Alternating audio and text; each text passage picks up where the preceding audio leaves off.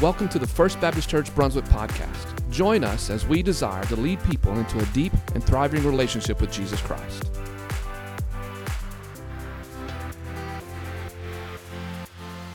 Well, amen, amen. If you have your Bible with you this morning, and I'm sure that you do, would you please take them out?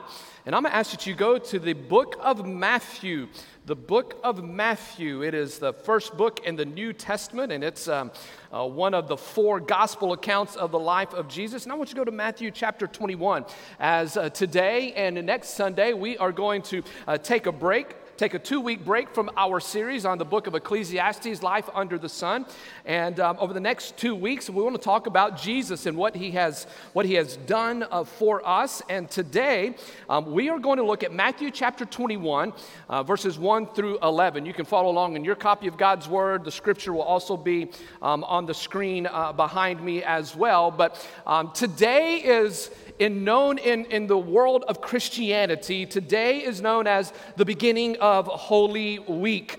Now, what is Holy Week? Holy Week is when Jesus is entering into Jerusalem for that final time on a Sunday, and by the following week, the following Sunday, it will be the day that we celebrate Resurrection or Resurrection Day. And one of the great things I love about Holy Week is that Christians all throughout the world, no matter the denomination, no matter your affiliation, no matter the race, language, no matter your doctrine, all Christians around the world are brought together in unity during this Holy Week. Now, I don't know about you, but if there's ever been a moment in the world's history when we need to be unified, it is right now. Amen? We need to be unified and we need to be brought together. And Holy Week is that week that can bring Christians together because they are in agreement what took place during the Holy Week. And we're also in agreement that Holy Week, this week that we celebrate currently, it is central to our faith in Jesus Christ. And if you were to look at the Gospels, Matthew, Mark, Luke, and John, you would see that 40% of the content in Matthew, Mark, Luke, and John, 40% of the content all relate back to the last 7 days of Jesus' life here on this earth. They spend a great amount of time letting us know what Jesus did on those last few days. And so if we were to combine all of the Gospels together, we can get a chronology of what took place on Jesus' last week. So let me just share this with you briefly to kind of set the stage for where we're going this morning. In Holy Week, on the Saturday of Holy Week, Jesus went into a village called Bethany. And there in the village of Bethany, he had dinner with Lazarus, whom he had recently raised from the dead. He has dinner with Lazarus and his sisters, Mary and Martha.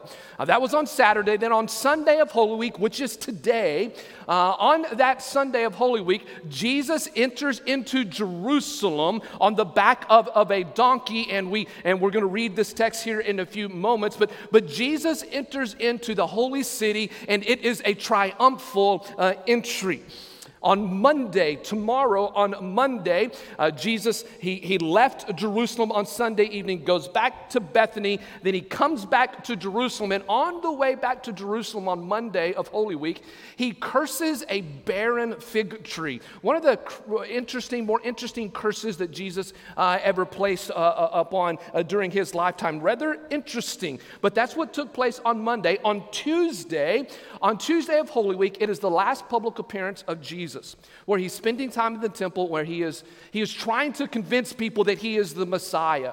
But it's the last of public preaching in Jerusalem. At the end of Tuesday, Jesus takes his disciples and they go all the way to the Mount of Olives. And there, Jesus gives what the Gospel John says. He gives what's called the Olivet Discourse. About 4 or 5 chapters in the book of John shares with us what Jesus told his disciples on the Mount of Olives on that Tuesday of Holy Week. On Wednesday, Jesus rested.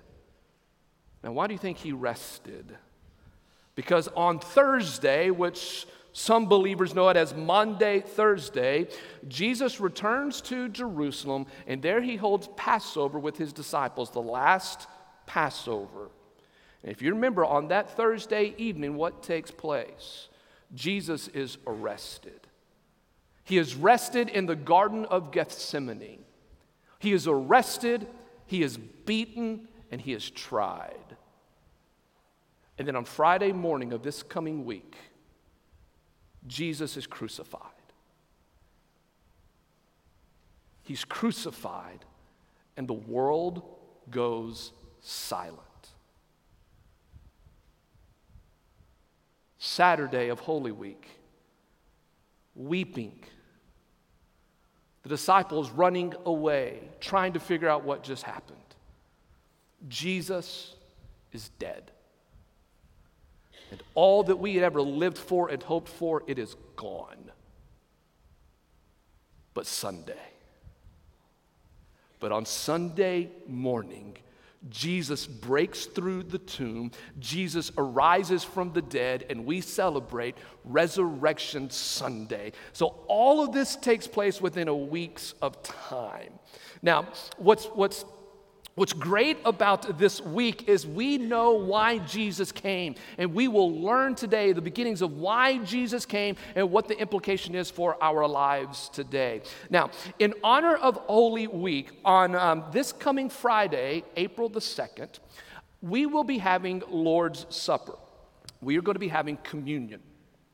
But we'll be having communion, and it will be broadcast over 104.1 The Wave at 6 p.m. From 6 to 6:30 p.m., you are invited to join us at 104.1 The Wave, where I will explain the Passover, and I will lead you through taking the Passover. So Friday, get your bread and your juice ready, or you can come by the church office and pick up everybody's favorite all-in-one communion cups. Everybody with me? We have plenty of them. But come by this week, we can get those to you. All right? So the Lord's Supper will be on 104.1 of The Wave, and I'm going to try to get that as a podcast as well on our website so that you can follow along if you cannot join us at that time. But we want to take a few moments this week to be thankful for what Jesus Christ did for us on the cross at Calvary. Amen? Well, let's look at our text this morning. Matthew chapter 21. Matthew chapter 21, we're going to read verses 1 through 11. And let's begin in verse number 1. And it reads, "When they had approached Jerusalem," they being Jesus and the disciples, "when they had approached Jerusalem and had come to Bethphage at the Mount of Olives, that Jesus sent 2 disciples." Let's stop there for just a second and let's understand the landscape. Jesus is approaching Jerusalem from the east. Bethany and Bethphage are on the east. They are near the Mount of Olives. And so when Jesus is going to enter into Jerusalem that day, he is going to enter into Jerusalem from the east. He's going to come down from the Mount of Olives, go down a steep valley called the Kidron Valley, and then he's going to work his way back up onto the Temple Mount, and he is going to enter into Jerusalem through the eastern gate. Hold on to that. We're going to come back to that thought in just a few moments. When they had approached Jerusalem and they had come to Bethphage at the Mount of Olives, Jesus sent 2 disciples, saying to them, "Go into the village opposite you, and immediately you will find a donkey tied there, a colt with her. Untie them and bring them to me. If anyone says anything to you, you shall say, 'The Lord has need of them,' and immediately he will send them." And this took place to fulfill what was spoken through the prophets Isaiah and Zechariah. "Say to the daughter of Zion, behold, your king is coming to you, gentle and mounted on a donkey, even on a colt, the foal of a beast of burden." And I love verse number 6. "And the disciples went out and did just as Jesus had instructed them." Outside verse number 6, write the words, obedience. Obedience is always the right thing to do. Verse 7, "And they brought the donkey and the colt, and they laid their coats on them, and he sat on their coats." Verse 8, "And most of the crowd spread their coats in the road, and others were cutting branches, the palm branches, from the trees and spreading them in the road. And the crowds going ahead of him and those who followed were shouting, Hosanna to the Son of David. Blessed is he who comes in the name of the Lord. Hosanna in the highest. Now picture this crowd. It's a large crowd, and some scholars believe that this is kind of a call and response moment between the crowd. Like the people on the left would say, Hosanna to the Son of David, and people on the right would say, blessed is he who comes in the name of the Lord. So you kind of have this call and responses, antiphonal, this back and forth moment. It is an exciting, thrilling moment. And look at verse 10. And when he had entered Jerusalem, how did he enter Jerusalem? Through the eastern gate, from the east. When he had entered Jerusalem, I love this, all the city was, what does your word say? Stirred. They were stirred, and they asked this question, who is this? And the crowds responded by saying, this is the prophet Jesus from Nazareth in Galilee. Well, that is our text this morning that we are going to look at for the next 3 hours this morning. Praise God. I love that amen right there. So here's what's interesting about the prophet Zechariah. The prophet Zechariah prophesied this some 500 years before Christ physically appeared on the earth. Zechariah, he knows Daniel. He knows the book of Esther. He knows Ezekiel. He knows Isaiah. And he comes, and all of these other prophets, they all come together in agreement. And Zechariah says, listen, your king is coming.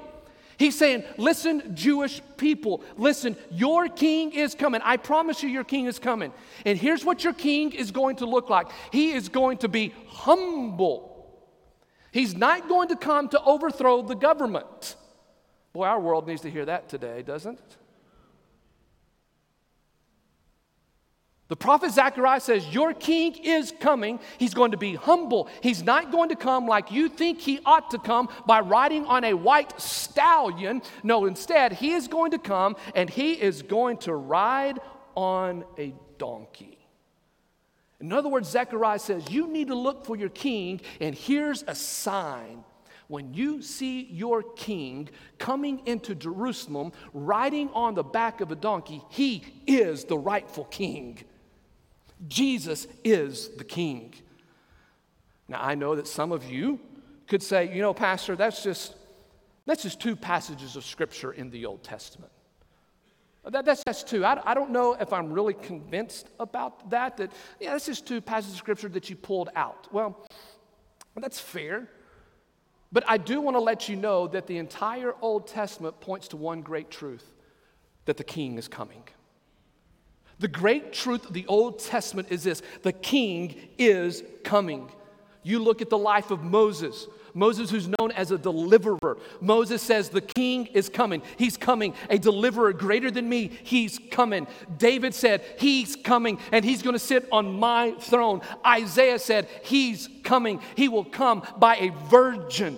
The book of Jeremiah said, he's coming. Daniel, we looked at Daniel at the end of last year, and in Daniel chapter 9, Daniel prophesies the moment that the king will enter into Jerusalem, and and you can calculate it to Palm Sunday. Micah said he's coming. Zechariah said he's coming. Malachi said he's coming. Listen, all the prophets in the Old Testament point to one great truth. The king is coming, and when he comes, he's going to be riding on the back of a donkey. So when the Jewish people are there and they're watching this, they should know that he is the rightful king. Well, turn over to Genesis chapter 49. Turn over to Genesis chapter 49. Let me show you another prophecy about the king and the donkey. Genesis chapter 49, I believe this is one of the most overlooked prophecies about the king coming on a donkey or being connected to a donkey. In Genesis chapter 49, Jacob is giving a blessing to his sons. Remember, Jacob had 12 sons, right? And remember, we serve the God of Abraham, Isaac, and Jacob. That's who we serve. The God of Abraham, Isaac, and Jacob. Jacob has 12 sons. One of his sons' name is Judah. Now look at verse 10 through 11, Genesis chapter 49. And Jacob is going to bless Judah And watch what he says to him. He says, the scepter shall not depart from Judah. The scepter is what a king holds. Whoever holds the scepter, he is the king. So Jacob says to Judah, the scepter will not depart from you. Somebody in your kin is going to have the scepter. And now the ruler's staff, nor the ruler's staff from between his feet until Shiloh comes, and to him shall be the obedience of the peoples. What Jacob is saying is this: from the tribe of Judah, the scepter will remain in the tribe of Judah until worship takes place. Worship of all the peoples. Now look at verse 11 and look at the connection made from Jacob in Genesis 49. Whoever this ruler is, he ties his foal to the vine and his donkey's colt to the choice vine. Do you see it? Very early on, even in the book of Genesis, God says, listen, your king, King Jesus that we know, King Jesus, he will come and he will be connected to a donkey and its foal. Meaning this, when you see this person get on the back of a donkey and enter into Jerusalem, you need to know this: he and he alone is the rightful king. Amen? Jesus is the rightful king. So when you turn back to Matthew chapter 21 and you see Jesus enter into Jerusalem, he's on this donkey. Jesus is from the tribe of Judah. And when he rides into Jerusalem, he is telling everybody, I am that king. There's no mistake. He has not made a mistake. Jesus is the king. I want you to write this down. Number 2, Jesus is the victorious king. Not only is he the rightful king, he is also the victorious king. Look with me in Matthew chapter 21, verse number 8, and look at what happens in this text. I love this. Verse number 8. And most of the crowd spread their coats in the road, and others were cutting palm branches from the trees and spreading them on the road. I think we don't understand as believers or as Americans or as Gentiles what the importance of palm branches, what they really are. What's the importance of a palm branch? So when I read this text, I say, why did they lay down palm branches? Why did they do this? Well, in that culture, a palm branch, whenever you laid it down, or you waved it, it was a sign of joy, it was a sign of celebration, but it was also a sign of victory. Meaning this, whenever you would wave a palm branch in front of the king, it means this: you have already achieved victory. Meaning, I don't hope there's victory. No, I lay these down because I believe you have brought us victory. So when they lay these branches down, you've got to picture this in your mind. When they lay these palm branches down, they're saying, Jesus, not only are you the rightful king, you are also the victorious king. Meaning you have already won and sin has already been defeated. Now, it's kind of hard for us to comprehend this, but let me put it in a way for us to help to understand. We do something very similar today in our culture. Whenever an NFL team wins the Super Bowl, what does the city do for that team? Say they throw them a parade. They throw them a parade. And everybody gathers around and they celebrate. And they celebrate. And they sing, we are the champions. Because you have defeated everybody. You have already won the victory. So when Jesus enters into Jerusalem, he's walking down the road. They are waving the palm branches. They are saying this is the man and this is the day. Now, why would they say that? Why would they say that? And why could they say that with all authority? Well, go to the book of Ezekiel. Go to the book of Ezekiel. Let me show this to you. This isn't going to be on the screen, but go to Ezekiel chapter 11. Are y'all with me this morning? Go to Ezekiel chapter 11. Let me show you this. This is fascinating. Ezekiel chapter 11, look at verse number 23. Now remember, from which direction is Jesus coming from? He's coming from what direction? Say the east? East. He's going to enter into Jerusalem through what gate? Say the eastern gate. Watch this. And this is what makes him the victorious king. In Ezekiel chapter 11, Ezekiel has been given a vision. Actually begins in chapter 10. In chapter 10, Ezekiel is given a vision. And in the vision, he sees the glory of the Lord depart from the Holy of Holies. You remember in the Old Testament, the Holy of Holies, the presence of the Lord was in the Holy of Holies. Remember? Well, in Ezekiel chapter 10 and 11, because Israel has continually rejected God and they want to do it their own ways, Ezekiel has this vision that says, the Spirit of God lifted out of the Holy of Holies. Look at this. Look at verse number 23 of Ezekiel chapter 11, and it reads, and the glory of the Lord, that's the Spirit of God, the glory of the Lord went up from the midst of the city and stood over the mountain, which is what? East of the city. What's east of the city? That's called the Mount of Olives. From which direction is Jesus coming from? East. He's coming down the Mount of Olives. Are you getting a picture? Now turn over to Ezekiel chapter 43. This ought to make the hair stand up on the back of your head if you have any hair. Look at this. So Ezekiel sees this vision of the Spirit of the living God has lifted out of the Holy of Holies, and it has departed, and is now east of the city, meaning it is out. Now look at Ezekiel chapter 43, verses 1 through 2. He's received another vision, and it's a vision of the Spirit of God returning to the temple and returning to Jerusalem. Chapter 43, verse 1. Then he led me to the gate facing toward the what? East, that's the eastern gate, and behold, the glory of the God of Israel was coming from the way of the east. You see it? Do you see it? He gets a vision.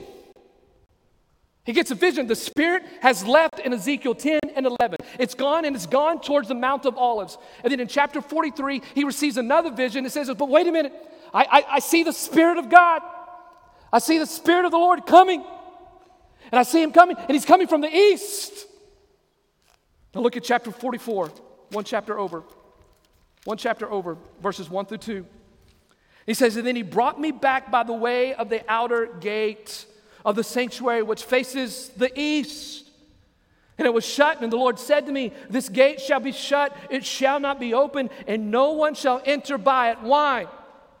For the Lord God of Israel has what? Has entered by it, therefore it shall be shut. Meaning this, the Spirit of the living God has come from the east. He's come from the Mount of Olives. He's come down the Kidron Valley. He's walked back up into the temple, and he walks through the eastern gate. And when that person, that king, walks through the eastern gate, the Spirit of the living God, it says this, and that gate shall be shut. Why? Because he's the king. Nobody else can enter through the eastern gate. Nobody else can come through the eastern gate. Why? Because Jesus is the victorious king. It is done. It is finished. And when Jesus entered in, all the people around them could simply say, Hosanna, Hosanna, Hosanna.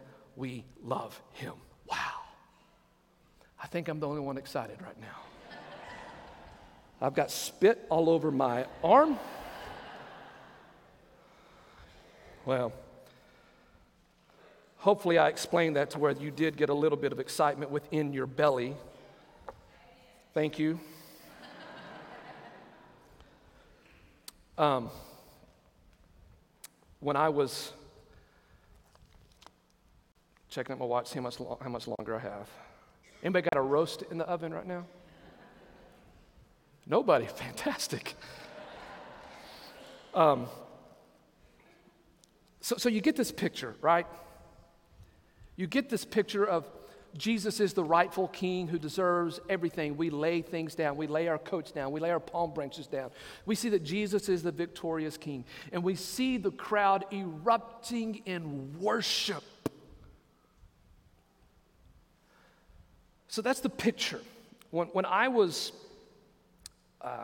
studying for my doctorate, one of the classes I took was called African American preaching. It's been by far the best class in my theological education training that I've ever been a part of. It's called African American Preaching. And the purpose of the class was to really examine the difference between African American preaching and white preaching. And in the class it consisted of 4 people, but the professor being one of them. Dr. Robert Smith, African American, another African American student, and me and another white student, 2 and 2. One of the best things I've ever been a part of in my life, because we were brutally honest with one another. And in that class, we used the book, or one of the books we used to walk through, was called Preaching in Black and White. Preaching in Black and White is authored by Warren Wiersbe. Some of you may know Warren Wiersbe by some of his commentaries. I will let you know I love Warren Wiersbe, but he's probably one of the driest preachers you'll ever hear. I mean, but God used him and uses him in his writings. Fantastic. And I love Warren Wiersbe, and I use a lot of his commentaries. The other co-author, was a man by the name of E.K. Bailey out of Dallas, Texas. E.K. Bailey, who's now deceased, he was probably one of the greatest orators in the 20th century. He's one of the guys that he could sweat through his jacket. Does that make sense? I mean, he was passionate. And he and Warren Wiersbe were both convicted that the church needs to learn more about expository preaching, just preaching the text. Just preach the text. Let the text speak and let the text do what it tells you to do. And E.K. Bailey believed that the African American church needed to learn more about the expository preaching because in his own words, there was a lot of emotionalism. Warren Wiersbe was the antithesis of emotionalism, but he stuck to the text. E.K. Bailey then had a dream to start a conference of black and white preachers to learn how to correctly exposit the Word of God. And he said this in his book. He said this: when God was passing out genius, he did not discriminate by race. Wow. Isn't that good? Well, in this book, as they dialogue with one another about the differences between black and white churches, it very quickly went to one of the major differences between black and white churches. In African American churches, it is often filled with passion and emotion.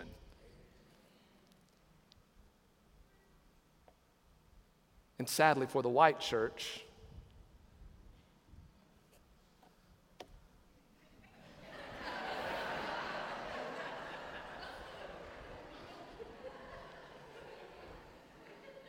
exactly.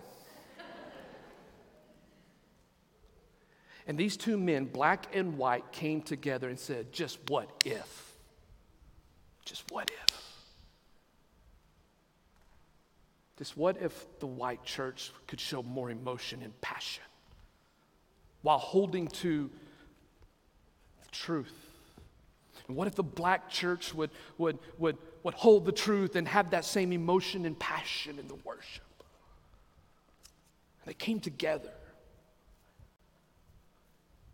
And in our text, we see, in verse 9, we see that the crowds came together. The crowds came together upholding Scripture, but with unbelievable emotion and passion.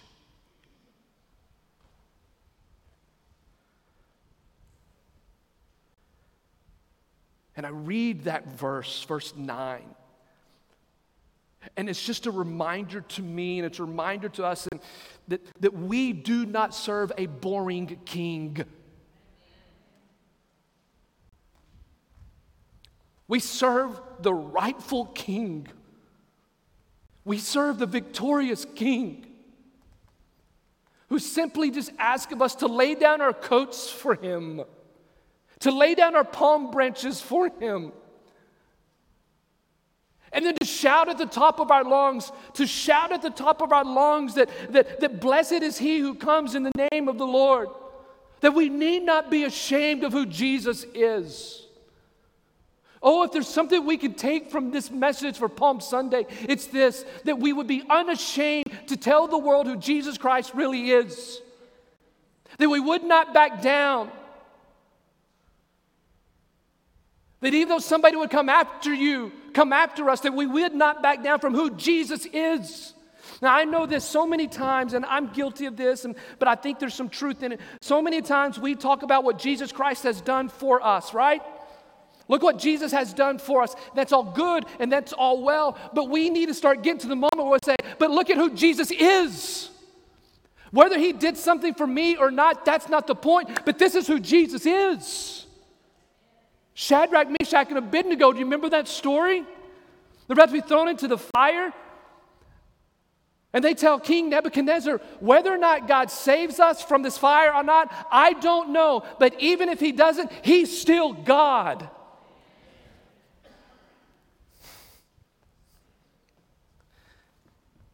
Tell people about Jesus.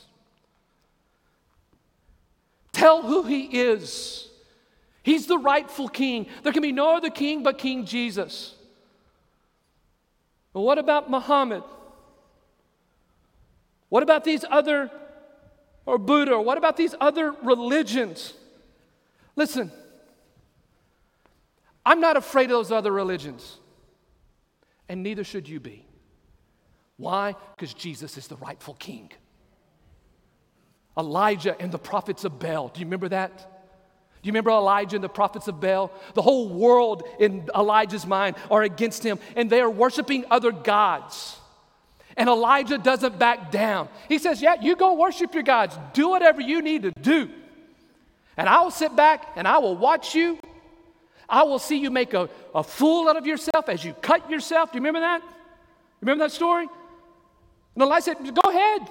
I ain't worried. But you know, in the back of his mind, he's going, God, you better do something. You know what I mean? Like, God, you better do this. You better do this. And you remember? And Elijah so believed in the power of God that he built the altar and then he just flooded his altar with water so that it wouldn't catch on fire. Do you remember that? And he began to pray to the Almighty God and boom!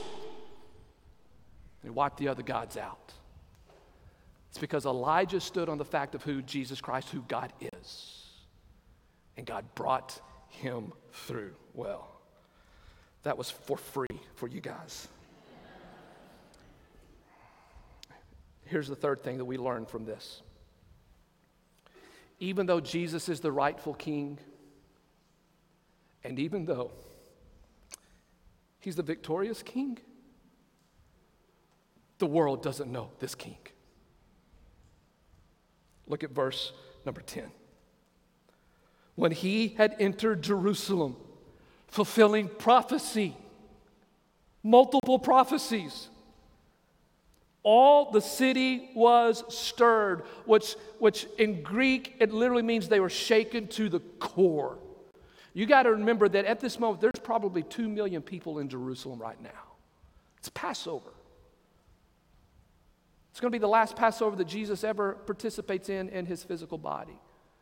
People are expecting him to be the king that overthrows the government. They know that there's some other people that want to kill him, and so it is combustible at that moment. And they're stirred. But look at their question. What is the question that the world is asking? Who is this?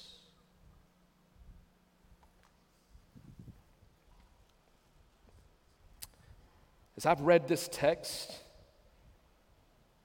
like you, I know the story of Palm Sunday. I know the story of the triumphal entry. And sometimes it's hard to preach a text that everybody's familiar with.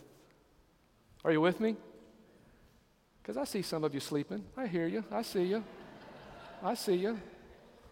I'm joking. I don't see you. I promise you I don't. So,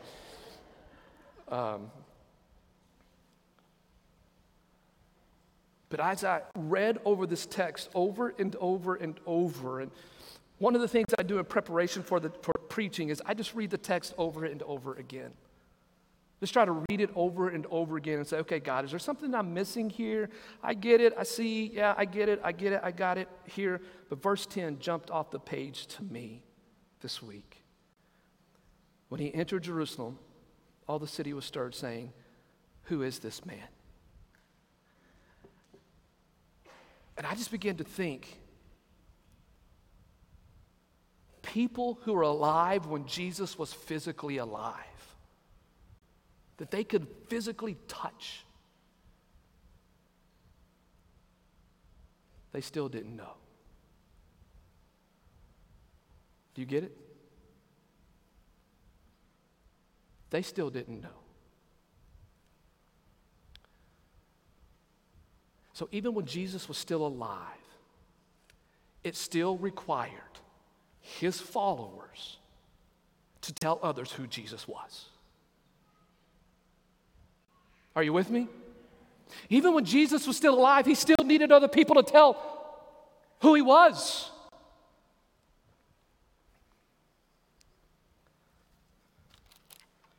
Now look at verse 11. And the crowds were saying, this is the prophet Jesus from Nazareth in Galilee. I read that and I thought, it's close. Are you with me? Yes, but.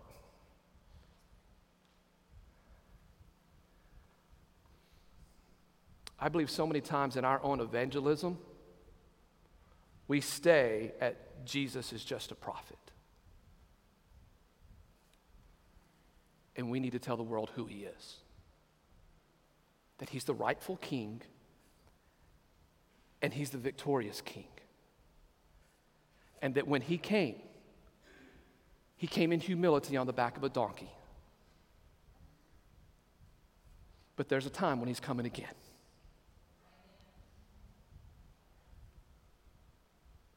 And it's not going to be on a donkey. Angela's mom and stepdad, they have 2 donkeys. Pancho and Mr. When we drive into her home and they're in the middle of the road, they won't move. And they'll just look at you. Right? Jesus came in on a donkey in humility. But when he comes back the second time, it's not going to be on a donkey. It's going to be on a white horse. And he's going to come in all victory and all power. He will not be coming in humility that second time. He will come with all power and with all authority and with all glory and with all honor that he deserves. And when he comes back that second time, there will be many people who will come to the realization he's way more than a prophet. I don't want anybody. I don't want my family, I don't want the city, I don't want the state, I don't want our nation, I don't want our world to come to that moment when Jesus returns on his white horse and all his power and all his glory, and they come to the realization, I missed it.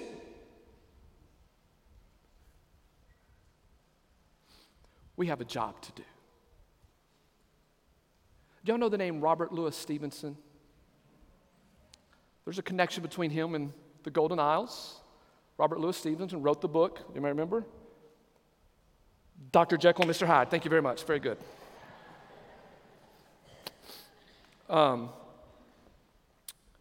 Growing up, he was a very sick kid, and I've told this story before. Growing up, he was a very sick kid. And oftentimes, he couldn't play outside, but he would watch things go on outside. And one particular evening, it was nighttime, he sat at the window, and he watched as a man, and it was pitch black outside, but he watched as a man walk down the street and he would light the gas lamps. He's just watching this. And so Stevenson's nurse says to him, what are you doing? And he said this, I'm watching the man knock holes in the darkness.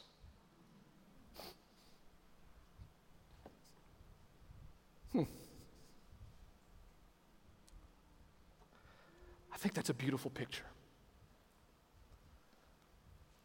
I think that's a beautiful picture of where we are as a people, where we are as a church, and where we are as a nation.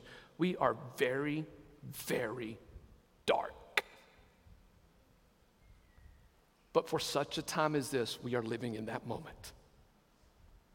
And it's time that we begin to knock holes in the darkness.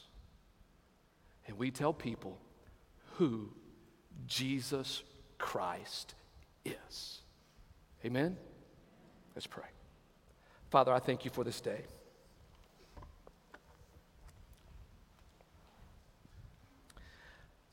I thank you that we have come face to face with the reality of who you are, how you showed us who you are, how you taught us through your word who you are, and then we look forward to the time that you're coming back again, as your word says. But Father, if there's anybody in this room this morning who thinks that you are just a prophet, Holy Spirit, would you draw them into the reality that you are the Christ, the Son of the living God, that you willingly gave up your life, that this coming Friday on Holy Week, that you willingly gave up your life, you willingly crucified for us. And if that's you this morning, that you don't know Jesus as King, as rightful King, as victorious King, and as your Savior, I pray today that you would come to Jesus, that you would bow your knee to Him, surrender your life to Him, and follow Him as Lord and Savior. If that's you this morning, we'll stand in a few moments, and if you need to make that decision, I ask you to just come forward and make that declaration known. Come talk to me. For the rest of us who maybe have already made that decision, but we live in this dark world, I pray that you would realize that it's our responsibility to knock holes in the darkness, and that you would surrender your life to making Jesus known to everybody around you. Father, thank you for loving us when we were so unlovable. Thank you for who you are. In Jesus' name we pray.